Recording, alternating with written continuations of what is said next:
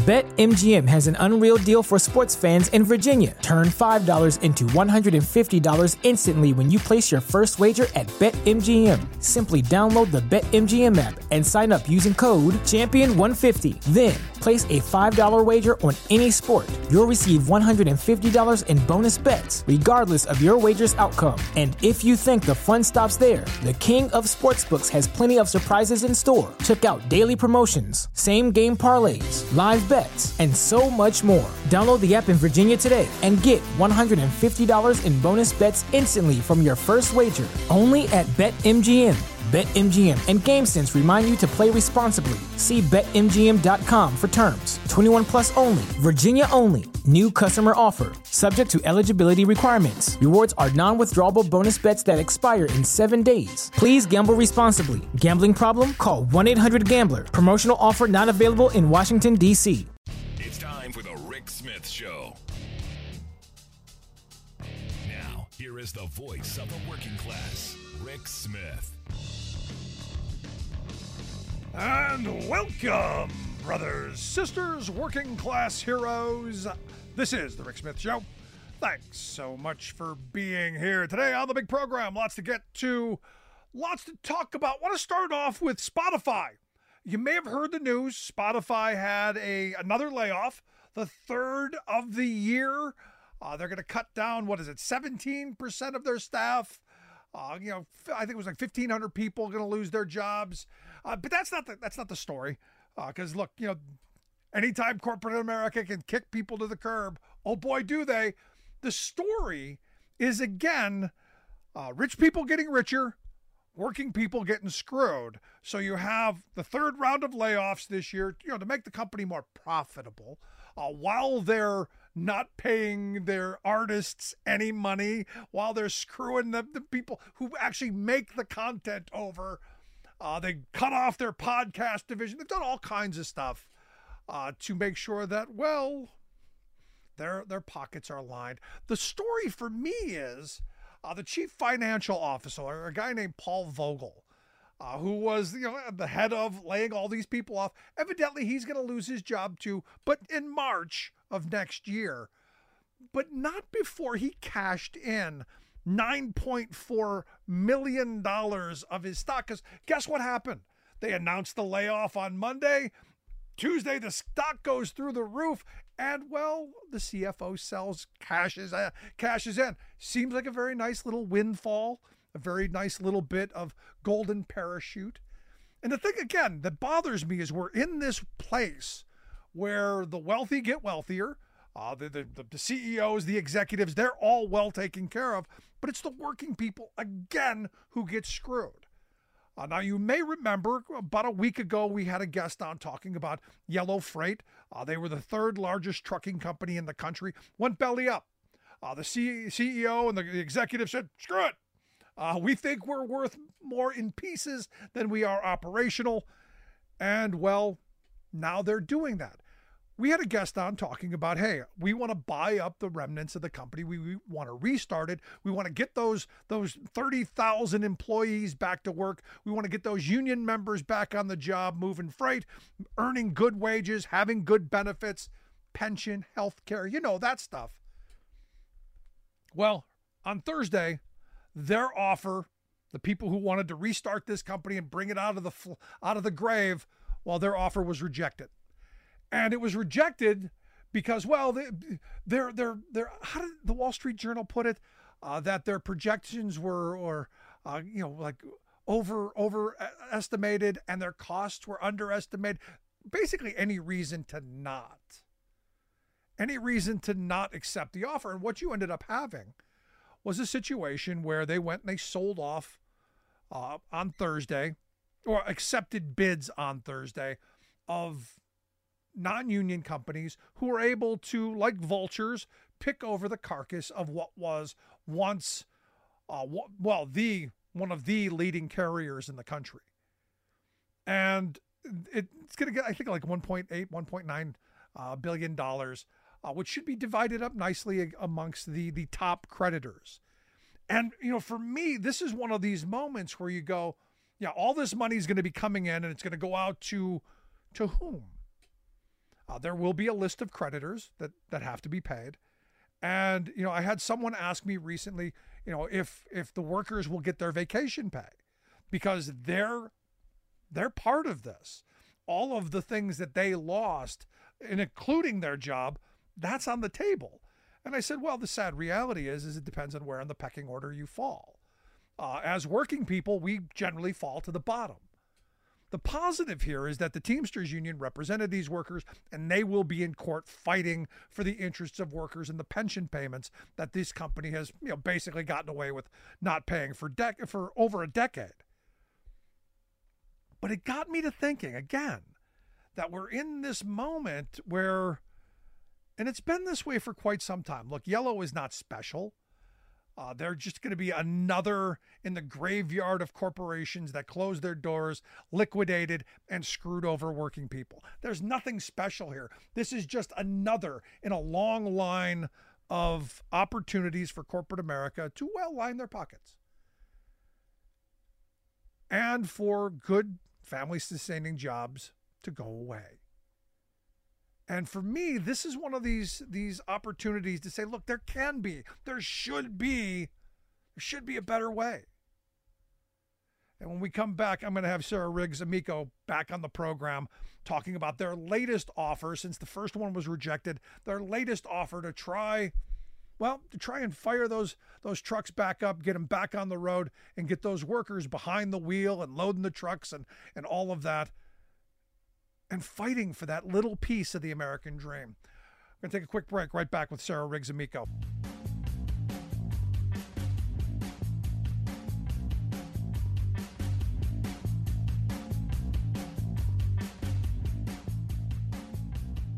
I'm Rick Smith, and this is Labor History in 2. On this day in labor history, the year was 1918. That was the day streetcar workers in Kansas City walked off the job. It was the third strike since August 1917. Workers had previously struck for union recognition and joined the city general strike that spring. By summer, the city was so desperate for wartime labor, the transit company began hiring women. Though women faced initial opposition, by fall, the union demanded they receive equal pay for equal work. The company had been paying them $15 less a month than their male co-workers. The Amalgamated filed charges with the National War Labor Board, demanding a general wage increase and equal wages for women.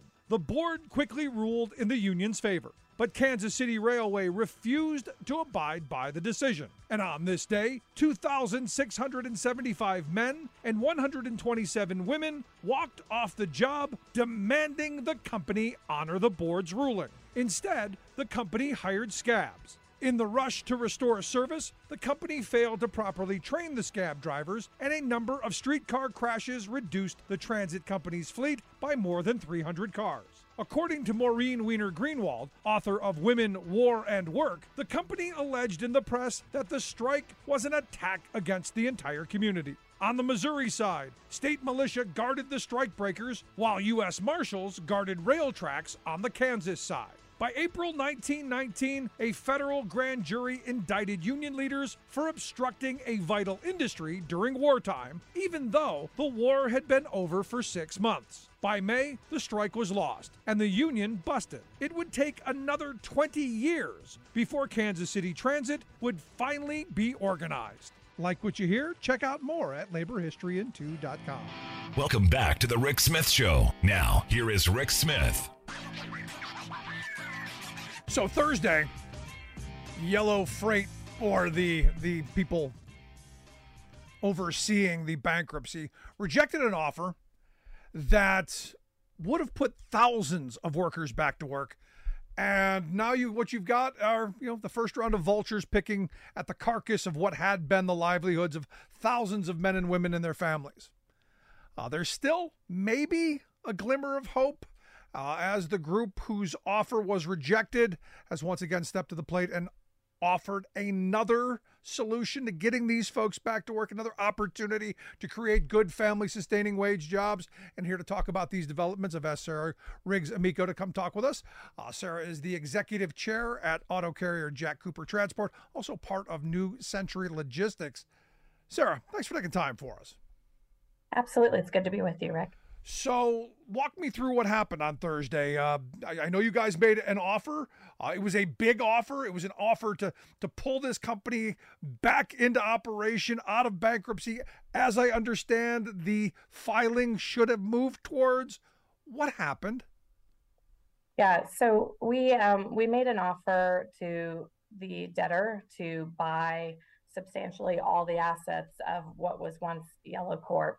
And that offer was comprised of $1.1 billion term loan, $1.5 billion of preferred equity, specifically targeted to the unsecured creditors. So the pension funds that lost out here, they're the Pension Benefit Guaranty Corp, the priority claims for employees, the trade creditors, and that preferred equity would have paid a dividend of 7%, which is top of the market if you look at fixed dividend listings on NASDAQ for this instrument. And in addition to that, we were seeking to satisfy the CARES Act loans for the U.S. Treasury with the issuance of new debt to the tune of about $750 million. So when you put all of that together, it was actually quite a robust offer. They, as a company, had to continue through their auction process, and we certainly understand. Of the 169 terminals that were owned by Yellow, they did sell all but about 46, or they not sell. Technically, the sale hearing is the 12th, which is Tuesday, but they accepted best and highest offers on all but 46 of the terminals that they owned, which means, and they were able to procure about $1.8 billion, $1.88 billion in bids for those. So what they're betting on in rejecting our offer is that the rolling stock assets, which they have not sold the vast majority of or are really any meaningful part of, and the remaining 46 terminals and various and sundry other licenses, contracts, or assets would top our bid. But I think more to the point, our bid wasn't entirely composed of cash, right? So we understand that they had to do that, but the fact remains there are 100 lease terminals that are left. There are 46 terminal properties that they own. There's still a lot of the IT infrastructure. And of course, there are still the unsecured creditors who are the people that get anything over and above what clears the debt and the fees to exit bankruptcy. The equity holders, of course, up until this point, they really haven't had any hope of recovery in this process, including the 30% of Yellow that was owned by the U.S. Treasury. And so what we've done is we've gone back and said, look, what if there's a Goldilocks solution here? Right. Because again, our motivation was 28,000 people lost their jobs when Yellow closed its doors. Our offer would have put at least 15,000 of them back to work in the first 2 years. We thought that was an incredible outcome vis-a-vis liquidating the company, which means none of those jobs ever come back. And certainly is a major blow to unionized trucking writ large as well, not to mention consumers from a price perspective and the supply chain. But why don't we see if there's a Goldilocks solution? Why don't we see if we can present an offer that might still put 15,000 people back to work, might be slightly pared down, but using those remaining 46 terminals, the leased terminals, and again, the other assets, whether that's forklifts and rolling stock, IT licenses. But the reality is, we're not giving up yet because there are still thousands and thousands of jobs that can be saved. And so we have redoubled our efforts, have presented to the unsecured creditors our thoughts on this because we know that they're going to be heavily impacted by it. Those conversations are protected by NDAs, so I can't go into details. Of course they are. But we intend to present to the company sort of a plan B, which says, look, you can keep the money from your auction. We understand that you've got to clear the debt. We understand also that there's no such thing as a successful outcome that doesn't include people going back to work. And so let us have a chance to come in and buy the remaining assets. And that's great. But here's the thing, all the news that's out there, all the stories are that your initial offer wasn't accepted because it was, rosy outcomes on one end and lack of funding on the other, and it wasn't, a big offer. It was $1 billion. It's a lot more than that, and I got to tell you, I've known you for years. I don't see you as someone who goes into a business deal with rose-colored glasses on, thinking that things are going to be greener on the other side. I see you as someone who gets the numbers. So to hear the news media saying, well, their projections were way off, I'm not buying it. Yeah, no, by the way, first of all, I'm not sure that the presentation of the bid was accurate. It was not $1 billion bid. The math is pretty straightforward. It was 1.1 in debt. It was $1.5 billion. So, right, we're already to 2.6 billion for everybody out there who likes math, in preferred equity. And then it was the 740 extension of the U.S. Treasury loan on top of that. So this was a bid that brought over $3 billion in value to the estate, but again, wasn't an entirely cash-based bid, and we certainly understand that. No, but I get this, and this is my frustration is, if we were a country who gave our tinkers damn about working people and not feeding the corporate vultures, this whole thing would have gone a little bit differently. And I know we are where we are, and now this is over. It's the past, so to speak, or is it? I mean, is there a chance of any type of, hey, there was some malfeasance here, there are some shady dealings going on here? Is there anything that possibly could overturn the apple cart at this moment before they finally sell off all the things that are there that you haven't bid on yet? Yeah, look, I think it's what we're trying to do now. It's a plan B, or I don't like plan B because it presumes it's not optimal. I like the idea of calling it Goldilocks. It's just right.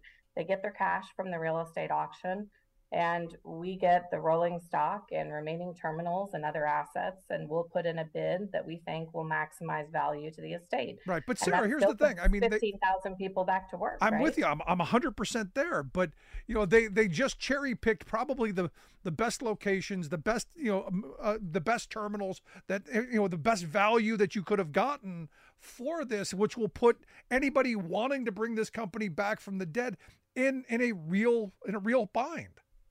We certainly haven't made it easier, but the reality is, independent of how our business plan going forward was presented, it was put together with literally dozens of LTL and logistics experts, including, about a dozen or so current and former Yellow executives up until the time of the bankruptcy filing, who have as much as 40 years of experience at Yellow. So these were business plans that were very carefully crafted. And by the way, we've had customers from Yellow who've reached out to us. We can't engage with them right now because of our NDA with the sellers, obviously, but they're reaching out. And these are marquee names that your listeners would know the brands, saying we either haven't found capacity at the price we want, or we haven't found service we're happy with, and we'd love to see Yellow come back. So I'm not sure. Look, it's a pared down version, what we could do from here, but it's still a good network. If you think about the number of leased terminals, I think they had 100 or 120 leased terminals, and there are still the 46 remaining. That's bigger than the network as we contemplated it in our first offer. So there's certainly room to maneuver. And we're also willing, of course, to say, look, if there are particular terminals they think are just going to catch such an enormous price, fine, leave those with the estate, and we'll deal with what there is. What we're trying to eliminate is the excuse not to put people back to work. Right. No, this to me is sorry. No, I get it. I look, you're fighting the good fight, and this to me is one of these moments where I'm pulling for you. I'm pulling for the workers. I'm pulling for the people that I know who've lost these jobs, who are struggling to find new jobs. The stories that I've been getting, just heartbreaking. And look, there's the reality, and I know we've known each other for quite some time. This could have been me had I stayed working at YRC, back in 2010. These are friends of mine who have lost jobs. So I am pulling for you and everyone else in this scenario. But for me, the frustrating part of this, Sarah, is it's our legal system that continues to do this kind of stuff. Because look, Yellow was what, a $5.3 billion company before they decided to up and we're closing the doors because we think we can get more money on the open market to sell stuff off. There's something wrong with that thinking. Yeah, look, I think in the end, the company going forward will have to make a choice, which is, do you want that to be the last impression that everyone has? Do you want those families who haven't found jobs? And we know that, between 12 and 15,000 of the Teamsters who were at Yellow still have not found work. We know that many of the others have taken a pay cut. They're not in health, welfare, pension jobs. And we know that customers have taken double-digit price increases. And that's not me saying it. Go watch the CEO of some of the non-union competitors when they announced their earnings last quarter saying the same thing. So, the choice is the story can end like that, or the company can work with us to try to create the best outcome for all stakeholders, which includes, most importantly, at this point, I think that the workers, tens of thousands of people who lost their jobs. So we are, as you know, because we've known each other for a while, we're not giving up. This has been a process that was a worthy cause. We presented with very sophisticated financial backers and lenders a very high dollar bid for the company, and they took a different path, and that's okay. But now we're saying whatever is left, we'd like a chance to bid on those and put 15,000 people back to work. And I think that's also a very worthy effort. And until the gavel goes down and cuts off all of my options, we will be in there giving a voice to the families that need it this holiday. And how do we help you? Yeah, look, I think right now people have reached out from when I was on last time, telling us about what it's been like if they've lost their job at Yellow or if someone in their family has. Please keep sharing those stories. We are collecting all of those, and at the right moment, we're prepared to share what this looks like in a very human way. Look, if you know an investor, if you're a fund or listening and you want to come in with this new syndicate of investors that we're putting together to try to take the remaining assets and spin up a pared down going concern, let us know. And most importantly, I think continue to speak up. There is a lot at stake here, not just for this individual company, but a lot of your listeners understand what's really going on here, which is, the result of the auction last week was probably the biggest win for non-union trucking since the Reagan administration. And I don't say that as a positive thing. I think there's still a place for union trucking. And I personally believe in creating the kind of jobs that a family can provide for their own, that can put their kids through school, that can buy a home, that can have the American dream. What we do in union trucking matters. And it matters that we fight for that in every circumstance, including this one. Sarah, I got to tell you, I'm in awe of you. I always am. I think what you're doing is incredible. I'm wishing you the best, and I'm hoping everyone, whether you're a Yellow employer, a Roadway employer, New Penn or Holland or any of them, I hope everyone reaches out, and I hope folks call their representatives and get angry about this, because we need to be talking about how we save jobs, not make rich people richer. But Sarah, I appreciate the work you're doing and you taking time for us. I'm looking forward to good news. Thank you so much. I really appreciate the opportunity to come here and tell folks about what we're doing, Rick, and for all of your support. Thanks so much. Sarah Riggs Amico, Executive Chair of the auto carrier Jack Cooper Transport. And I got to tell you, you call your representative early, often. This is important. This is a big deal. I got to take a quick break. Right back with your thoughts. Stick around.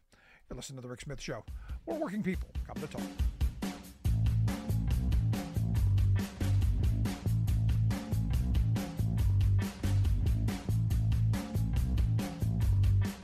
We are AFGE, the American Federation of Government Employees. We represent 700,000 federal and D.C. government workers who are the vital threads of the fabric of American life. We support our nation's military. We take care of our nation's veterans. We protect our nation's borders. We respond to our nation's crises and natural disasters. We provide services to our nation's seniors. The American Federation of Government Employees. We work for America.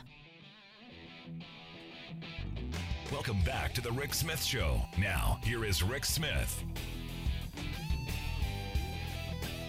So I got to tell you, it's infuriating when you look at the fact that, again, what you have is a scenario where working people, again, are going to take it on the chin. And understand, this isn't new, but this is, again, the next in the latest line. And as I was doing some research and reading some articles on this topic, I came across a guy who was quoted, and I think it was the MSNBC article. His name is Bradley Maroon. He is the assistant director of Hamrick truck driving school in Ohio. They're like the big truck driving school in the Cleveland area where I was at across Ohio. And his quote in this article was quite amazing. He said, "Yellow Trucking offered competitive pay and a stable, safe job for new truckers," said Bradley Maroon, assistant director. Says the union jobs at Yellow offered new truckers protection and advocacy. He said, quote, "And Yellow was the only trucking company I know of where the truckers never had to sleep in their trucks. They would always put them up in a hotel," which is a pretty big thing. And now this is what I've said for years. Look, I was on the road for years working for Roadway and Yellow, YRC, all of that. And I always said, look, I was never going to sleep in a truck. My bed's on the ground. Here's the other part of this, though. What he doesn't talk about is the fact that, look, you've got the guys, who are living in their trucks on the road, and that's their house. That's their livelihood. That's their life. I know guys in day cabs working for non-union companies sleeping in day cabs because, well, they need to make the extra $30 or $40 that they would have gotten to stay in the hotel because that's how poorly they're paid. When a company like this goes under, when a company like this goes away, what happens is the conditions get worse, and they're going to get worse. The unions raised conditions up, took truck driving from being, well, a poverty wage, desperation wage job to being one that was really solidly middle class, to now reverting back to desperation. And this again, this is a story that's been told time and time again. Things get better. Corporate America says enough already. We want our money back. We want our power back. We want our control back. Things get worse. My hope is that Sarah and her group can bring Yellow back out of the ashes. But will it be, the company that it was? Will it be the third largest company in the country? No, those days are sadly gone for now. But giving those workers the opportunity at the dignity and respect that job gave them, with a contract that protects them. The part that this guy talks about is the protection that working people have by being able to say, no, I'm not going to take a broken truck down the road. No, I'm not going to allow this to happen. I got to tell you, we got so much work to do in this country. So much work at protecting working people, so much work at protecting families. If you got a story, I want to hear it. You should be calling your congressman. And I know this isn't an important issue to everyone, but it should be. It's a working people's issue. For those watching on television, this is the end of today's broadcast. For everybody on the radio, we're going to take a quick break and back with more thoughts on this. Email me, rick@thericksmithshow.com.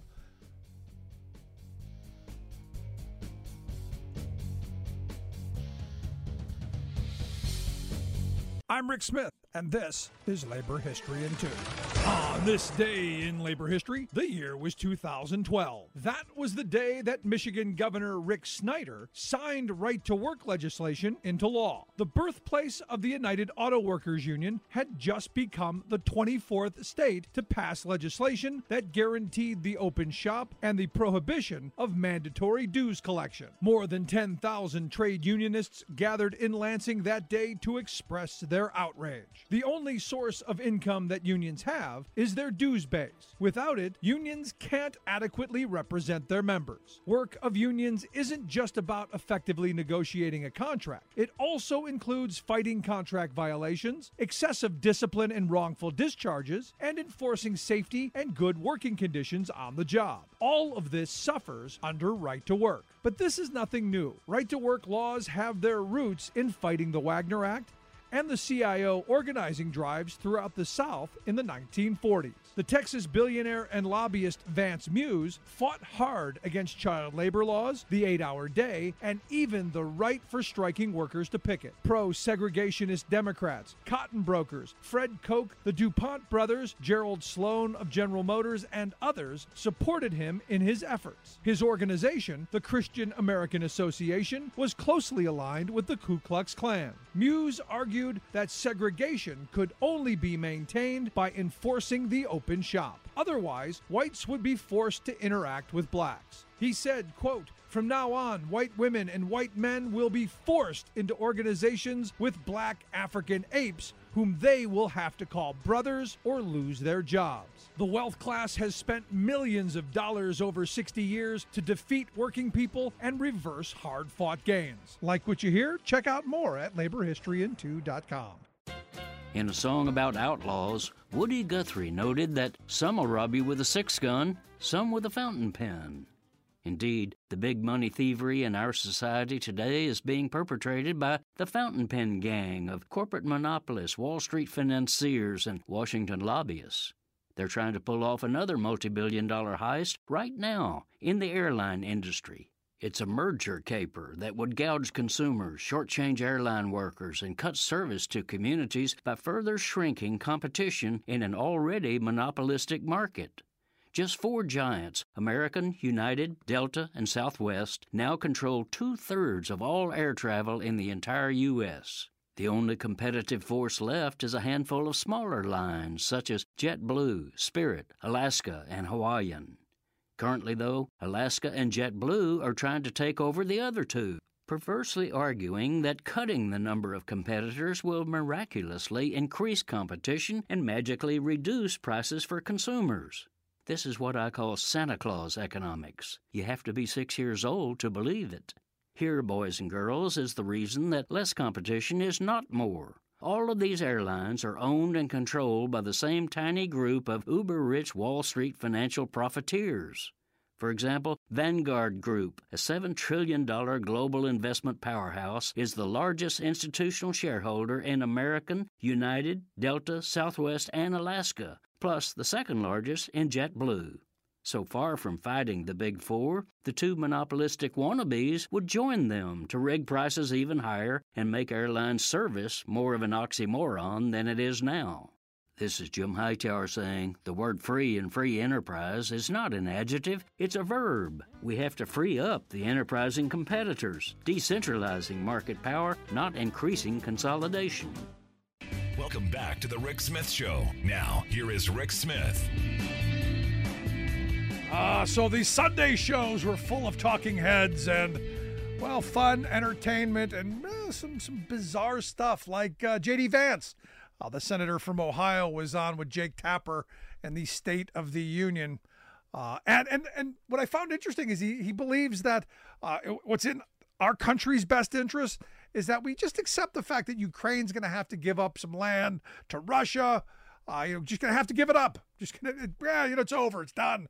We're going to have to give that. Oh, and by the way, we're going to allow Kash Patel and the Klan to go after media people, because I guess we have to investigate media bias, which is just, well, I'm not quite sure how you get there. And here to share some thoughts on, well, what that might look like, I've asked our good friend, former Ohio Congressman and political analyst Bob Ney, to come share some thoughts. Bob, thanks for taking time for us.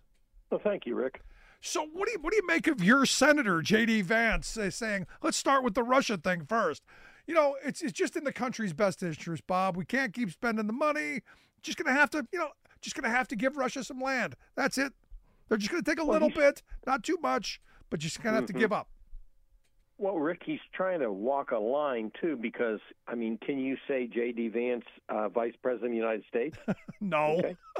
Well, in his mind, hey, now, of course, to be bipartisan about this, every senator in the morning when they brush their teeth and look in the mirror see the future president of the United States. Yeah. All right, so let's be fair. But you know, he's got ambitions, I think, you know, and he's trying to kind of follow the line between not writing the Ukraine off, but doing what, you know, Trump wants on it. So he's opposed to sending more aid to the Ukraine, but then he says, you know, why are we going to send billions considering that the previous aid didn't end the war, which I'm thinking, okay, let's see. You know, if we took that theory that spending money in World War II didn't end the war after 9 months, maybe we would, you know, be speaking German today. I don't know. But his logic, he's trying to find some type of way, you know, in between this. And that's his way by saying, well, we're going to have to, you know, cede some land, and therefore we're going to quit. Now, logic kind of tells you, Rick, at least my strategy, and I think yours because you're a smart guy, my strategy would be to say that, you know, if I actually believe this about the land, would say we're going to continue to fund the Ukraine, forcing Russia to make, you know, some kind of deal versus, well, we're going to stop funding you. Hey, they're powerless now, Putin. Go ahead and make your deal. Yeah. Doesn't make sense. It makes no sense. And none. And how much? I mean, are we talking, you know, a little bit around the edges? Or are we talking all of it? Because I got to tell you, I don't think Putin's going to stop at just a little bit. And this is my problem with all of this. And maybe it's just that I grew up at the era I grew up and not trusting Russians. But where do they stop? When do they stop? Or does this escalate further down the road and we end up getting in a worse scenario down the road? Well, yes, and I think, in fact, part of our problem, ours, meaning NATO, coalition, and the United States, not just to single us out, was that NATO, should have instituted a no-fly zone when this thing began. Now, we were worried some plane might get shot down. I fully understand that. That doesn't mean we go into a nuclear war with each other. But a no-fly zone would have changed the whole dramatics and complexion of this entire Ukraine-Russia situation. So we didn't do that, so we funded money.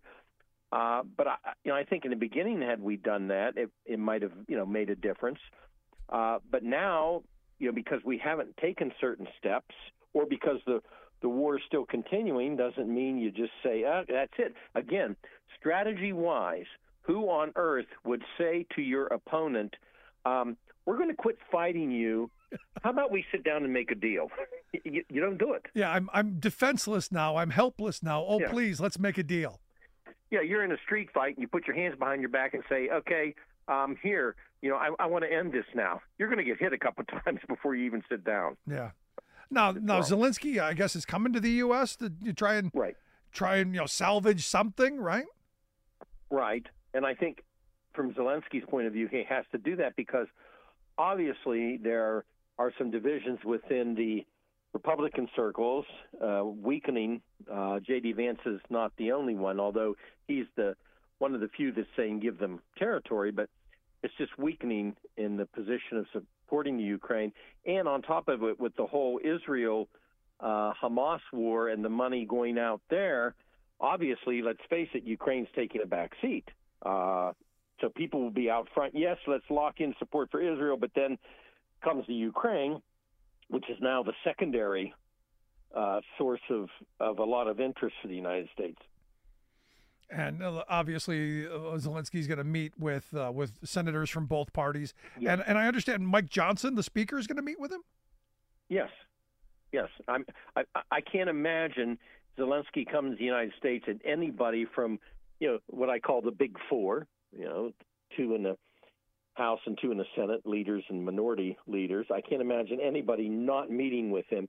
It would be a Huge mistake. I don't care what anybody in their caucus thinks. So Johnson will meet with him.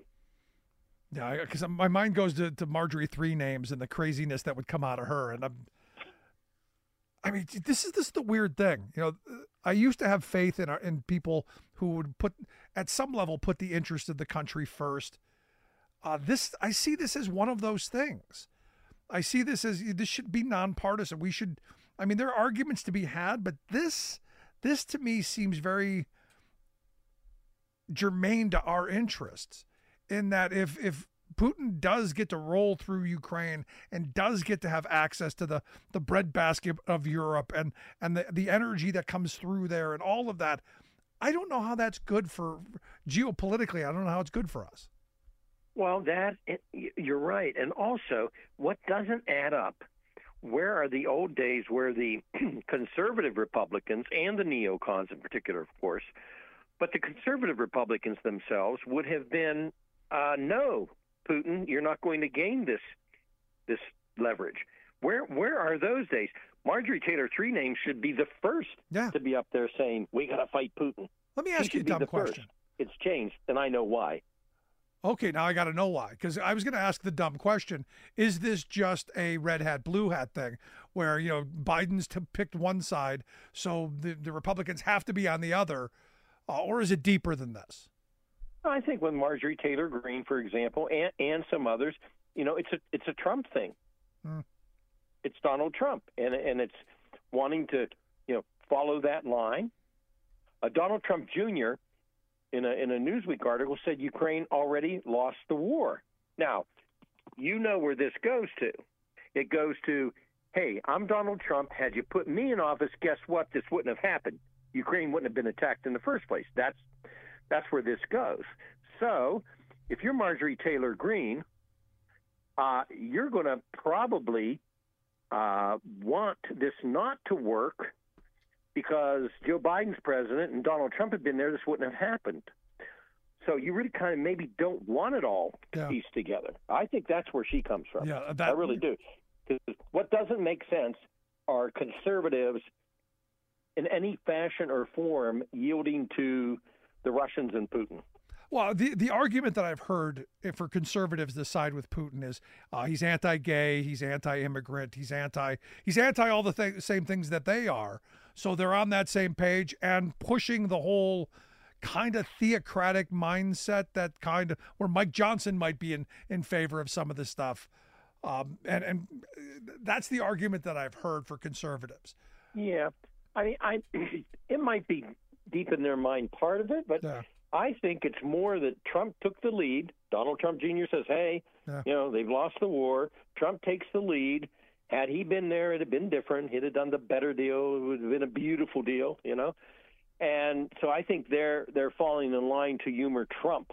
Yeah, it's red hat, blue hat. I think I agree it's automatic falling in line. There you go, The other thing that J.D. Vance talked about, this idea of going after the collusion between the media and big tech. This is kind of scary stuff, especially from a party that's saying, Joe Biden's weaponizing government. They're actually, what they're talking about is the weaponization of government. They're going to go after one of the protected industries under our Constitution, the press. This should be freaking people out a little bit more than it is, I think. No? Yes, and also, of course, you're talking to somebody who was one of three people with Ron Paul, Butch Otter, and myself, one of three who voted against the Patriot Act on the Republican side, right? And the reason I voted against the Patriot Act is I knew the government, and it will do this under multiple administrations, under Bush, Obama, et cetera, where you have elements within the government that will get the permission to look into things. Now, it depends who's the president, who's the head of the NSA, who's the head of the CIA. I understand that. But if you think about what J.D. Vance is saying, and you think about a new presidency in 2024, then the powers to be within the government will become a weapon, because they will be able to say, all right, J.D. Vance and others have said there's collusion between the press, tech companies, and America's national security apparatus. So they need to start looking into emails, conversations. It will be legitimately okay to wiretap people, just as it has been, just as I argued when I voted against the Patriot Act. And if anybody thinks there's a FISA court that's going to protect people, no. So we're going down now publicly. You know, at least people, Rick, they used to keep these thoughts secret, right? Yeah. And just do it. But now you're seeing people out front, like J.D. Vance and others, saying this. And I guess the point I'd make on it is, who is the censure god that now sits there and says, well, what NBC did is illegal, and we're going to go after, but what Fox did is okay? You know, who sits and makes that decision? It's a dangerous path. Pretty soon, you're not going to be able to say anything about anything, period. Yeah, and especially when you're talking about, you know, just starting locking people up, especially when you got somebody like Trump, who's been saying it's all about payback, it's all about retribution. We're going to, you know, they're going to. I mean, it's Orwellian. It's all the stuff that, you know, those novels I read in high school that are now being banned. It's all of that stuff wrapped into one. Well, now here's one statement. It's not journalism to take your security clearance, lie to the American people, and then persuade big technology to censor anti-Joe Biden stories. I'm not sure where that all comes from. Well, I think it's the laptop. I think, you know, they wanted that laptop story. That was supposed to be the October surprise. That was supposed to be everywhere. We were supposed to freak out over all the crimes. Remember, because there were all these crimes. There were tons of crimes, and the crimes were much worse than anything Donald Trump could have done. Therefore, that should have been the story, and people didn't bite. You know, I didn't bite on the laptop story at all, because I'm like, okay, he's not running for office. I don't care what's on his laptop. Right. Well, the only reason the whole thing has become a story anyway is because the lawyers, frankly, blew up the plea deal with the nuclear bomb in court. No, that's it. I mean, look, if he broke the law, he should go to jail like anybody else. If there is a direct link between his crimes or whatever he did or whatever is being accused and Joe Biden, and there's a quid pro quo, then yes, we follow that. But to this point, there's been nothing. In fact, Mitt Romney was on, what was it, Meet the Depressed? And he on the Biden impeachment, because I guess we're going to keep doing that. He says, I don't see any evidence of that at all. I think before you begin an impeachment inquiry, you ought to have some evidence, some inclination that there's been wrongdoing. And so far, there's nothing of that nature. And, you know, this is Mitt Romney, who, you know, and I see him as sort of in this moment, the middle of the road, which is frightening to me. But the fact of the matter is there's nothing there. Right. Well, Mitt Romney said Trump was the human gumball machine, and he'll impose his will upon the nation, which I thought was very interesting what he said on the Sunday shows. But he says his behavior, says Romney, that Trump's behavior suggests that this is a person who will impose his will if he can on the judicial system. And of course, remember, Trump had talked about shutting down the government to the House colleagues in order to go after the Justice Department that's going after him. Yeah. And he did that publicly. So again, he said it publicly. I do find it interesting that Romney he didn't say he wouldn't vote for Joe Biden, but he said he wants Joe Manchin. Kind of pushing that out there. And I think Manchin would be a horrible choice. But, you know, you got and I think if Manchin were to run, I think it would ensure that Donald Trump would win. Well, we have the weirdest dynamics, you know, going on now. Of course, I'm looking at Manchin, who's now not running, as we know, for the Senate. I'm thinking, Joe Manchin, I'll throw this out here. What does he have to lose by running on the no labels ticket? Nothing. I mean, think about it. Yes, not. In fact, what he has to gain is he runs on the no labels ticket. You got RFK in there running. You've got, you know, a couple of other people who would be no names, but they will count. If they get 1% of the vote, they will count. on this election, for or against Donald Trump or Joe Biden. Yeah. This is all the biggest mismatch of percentages that I think we will see in modern presidential history. For Manchin's case, though, he runs, says all these things that are, bipartisan, and when it's over with, he doesn't win, but hey, there'll be a great think tank job somewhere for him. It'll pay well. That is true. It'll pay well. Because someone asked me, why hasn't he ruled it out? And I said, look, I'm sure he's playing the court me game, where money's coming in. There's some sweeteners going into a super PAC somewhere. I'm sure he's going to line his pockets in this. But ultimately, you're right. I mean, it's going to be an interesting year, but I don't see there being a chance for them to win. The only thing they can do is sway the election one way or the other. And I see Manchin as a guy who would take votes from Biden, and in states that are really important, like Pennsylvania.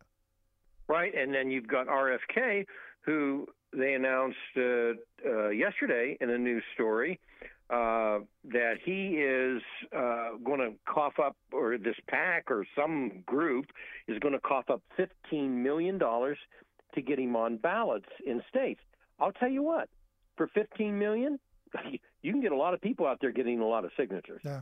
So that's a reality. Whereas with No Labels, they have a group that they can go and start to tap into to get signatures. So yes, that's a possibility too with RFK. No, I got to tell you, I'd like to know where the money's coming from. Where's the $15 million coming from? Oh no, John McCain, he went after that dirty soft money from the system. He went after that. All he did do though is he forgot to include in his campaign finance reform bill that anybody who gives a dime ought to have their name out there. To any group. Yeah. I don't care who it is. Left or right, Koch brothers or Soros. You give a dime, put your name out there. We have no idea who are funding these groups. No Labels, any of these groups. You have no idea. It could be people, within the Trump organization, or people to the left or the right. I don't know. It could be companies that have foreign contacts in China. Who knows?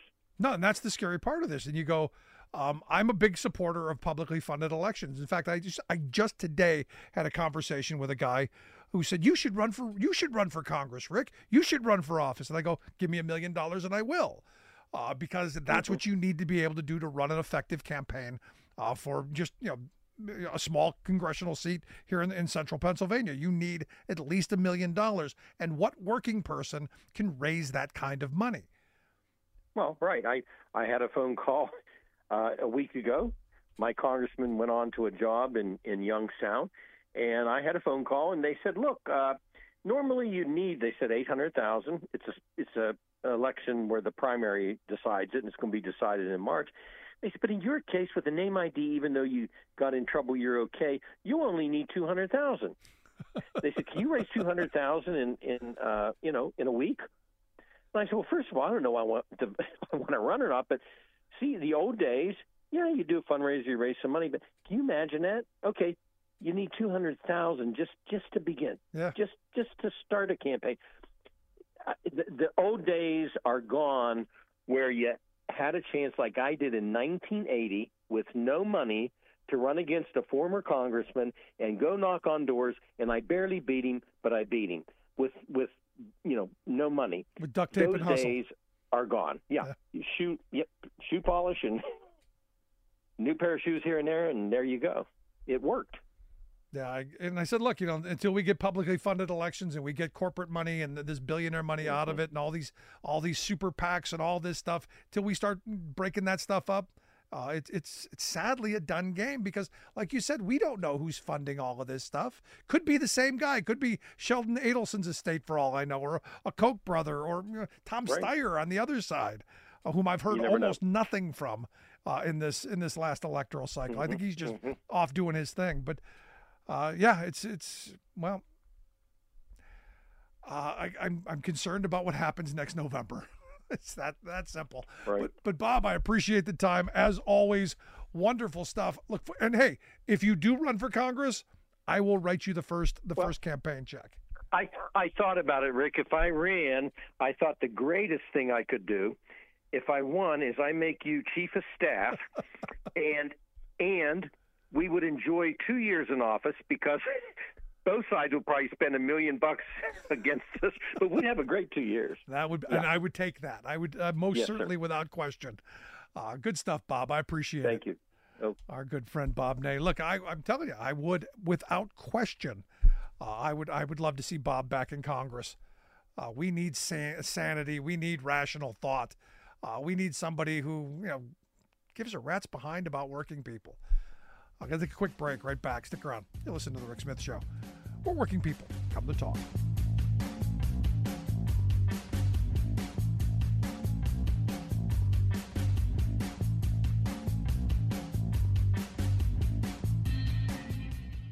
I'm Rick Smith, and this is Labor History in 2.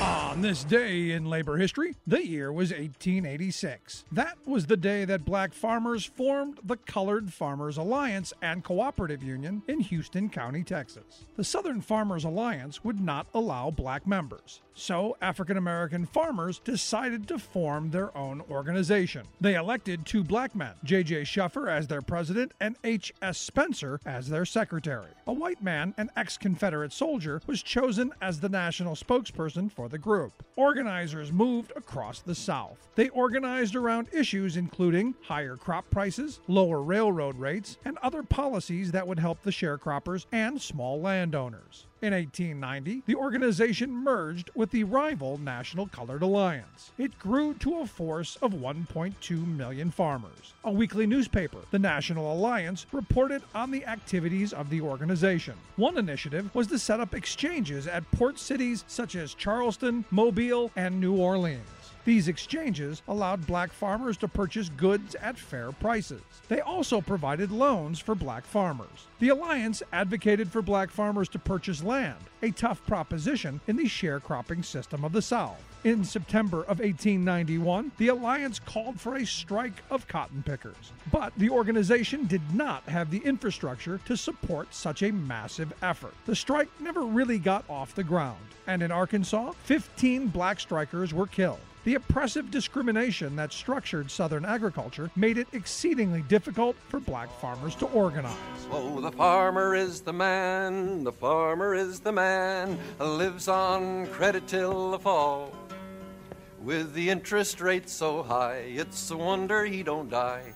And the middleman's the one that gets Like what you hear? Check out more at laborhistoryin2.com.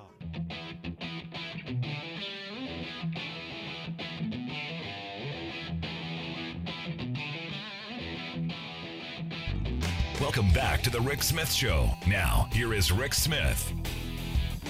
So think about that for a minute. During the break, I'm thinking about, Bob running for Congress again.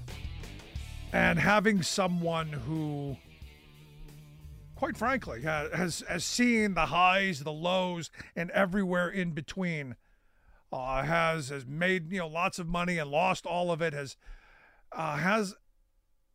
a perspective on all ends. Isn't that somebody you would want in Congress? Isn't that somebody you would want in a position of power to be able to ensure that everyone has a shot? I mean, this is what our government is supposed to be.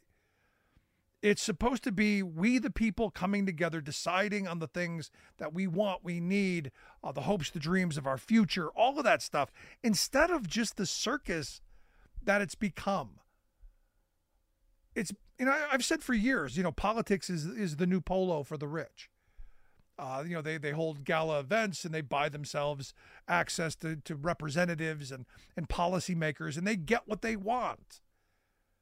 And as this person, asked me, why don't you run? And I've thought of it a number of times over the years, because I think you do need passionate people in political office. I do believe you need people who believe that government can and should do good and big things. I think you need people who want to help. And yet, a lot of, especially conservative Republicans, especially the ones who talk about how religious they are, It's all about restraining government. It's all about, destroying programs and giving everything over to the private sector, which is weird. Because we know that everything we've privatized, everything we've handed off for profit gain has turned out worse for we the people. And as I was explaining to this guy today, he was genuinely questioning, why haven't I run? And I said, look, at the end of the day, the money is a big part of it. Why should it cost $1 million to run for a job that pays $175,000?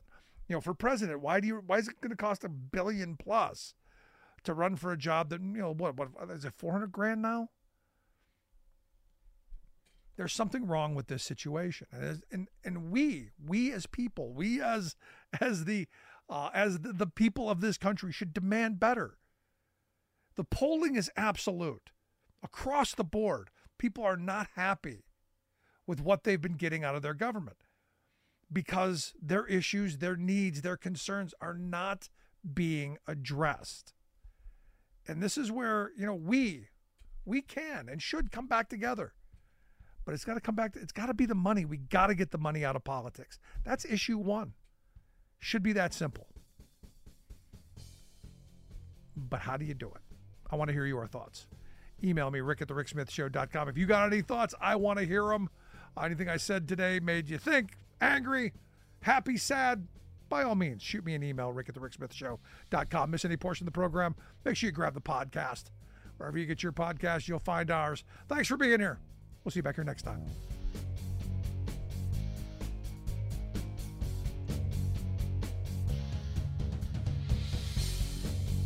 You've been listening to The Rick Smith Show. Email Rick at rick@thericksmithshow.com. Until next time, this has been The Rick Smith Show, where working people come to talk.